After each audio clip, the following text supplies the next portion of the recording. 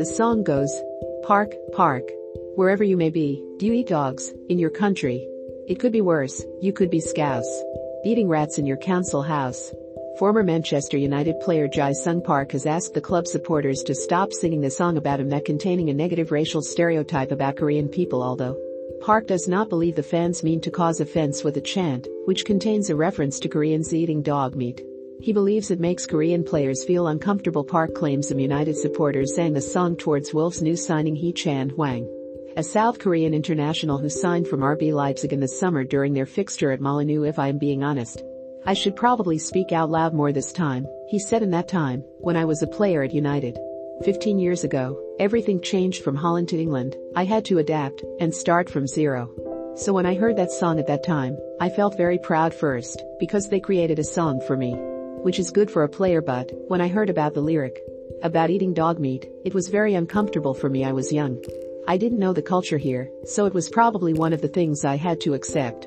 I never thought the fans created the songs with bad meanings. They always make a song to give some energy to the players. That's my thought. That's why I accepted it, but time has changed, and it is 15 years later. Probably, last summer, listening to one of the Korean players who joined Wolves, and that time the United fans sang my song. I felt I needed to do something. Even in Korea it changed a lot. It is true that, historically, people have been eating dog meat. But these days, particularly the young generation, they hate it. It was there before, but these days you really can't find it. So the culture is changing, so I'm really sorry for him to hear that. I know the United fans didn't mean any offense to him, but I have to educate the fans to stop that word, which these days is a racial insult to the Korean people. I have to ask the fans to stop singing that word, because it's not cheering up someone anymore. It's going to be more discomfort when they hear that song." Park scored 27 goals and more than 200 appearances for Manchester United between 2005 and 2012. He was signed by Sir Alex Ferguson from PSV Eindhoven and went on to play for QPR, while South Korea is considering a ban on dog meat consumption, as President Moon Jae-in ordered the government to explore such a move, after years of public outcries against the roughly 3,000 dog farms still operating in South Korea. Animal rights activists have accused the farmers of holding dogs in horrid conditions. Criticism surrounding the consumption of dog meat has grown as more South Koreans adopt canine pets. About 27% of South Korean homes have pets, with the majority of them being dogs, up from 17% in 2010. According to the Agriculture Ministry, the consumption of dogs in South Korea is a centuries-old practice that was more common decades ago, when the country had fewer alternatives for meat.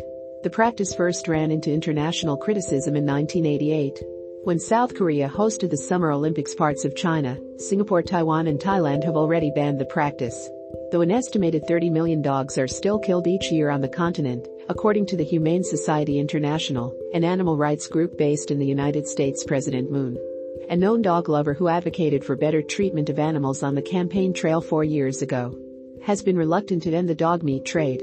In 2018, in response to a public petition asking for better treatment of dogs, his administration declined to criminalize the practice of eating canine meat, citing the livelihoods of restaurateurs involved in the dog meat business. Now in the last year of his non-renewable 5-year term, the South Korean leader appears to have had a change of heart.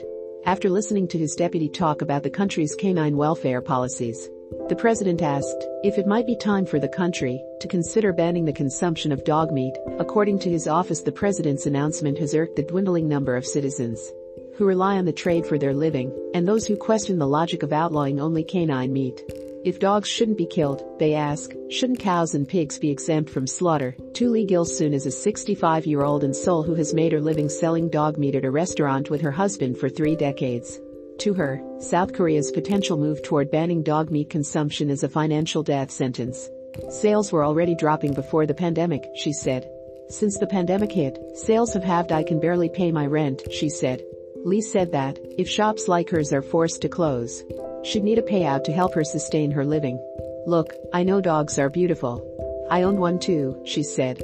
But I need a way to make a living, she said. Lee also said it wouldn't be fair to ban dog meat alone. About 15 years ago, she said, she stopped eating beef for a year, after she saw a cow shedding tears as it was led to the slaughterhouse. How come cows and pigs can be eaten, and dogs can't? In fact, many people in South Korea have resented the West's fixation on the issue. arguing that the dog meat industry is no worse than factory farming or eating other animals. Choi, an activist, said dog farmers and restaurant owners often feel trapped in a rapidly dying industry. The dog selling business has shrunk to almost a half of what it used to be, Choi said. They want to find a way out, but it's also the only work they've known for years. They're afraid to leave. Remember to follow Golia by hitting the follow button and slapping a 5-star review on the show or tapping the love icon. Let's get to 1 million followers and tune in daily for new episodes.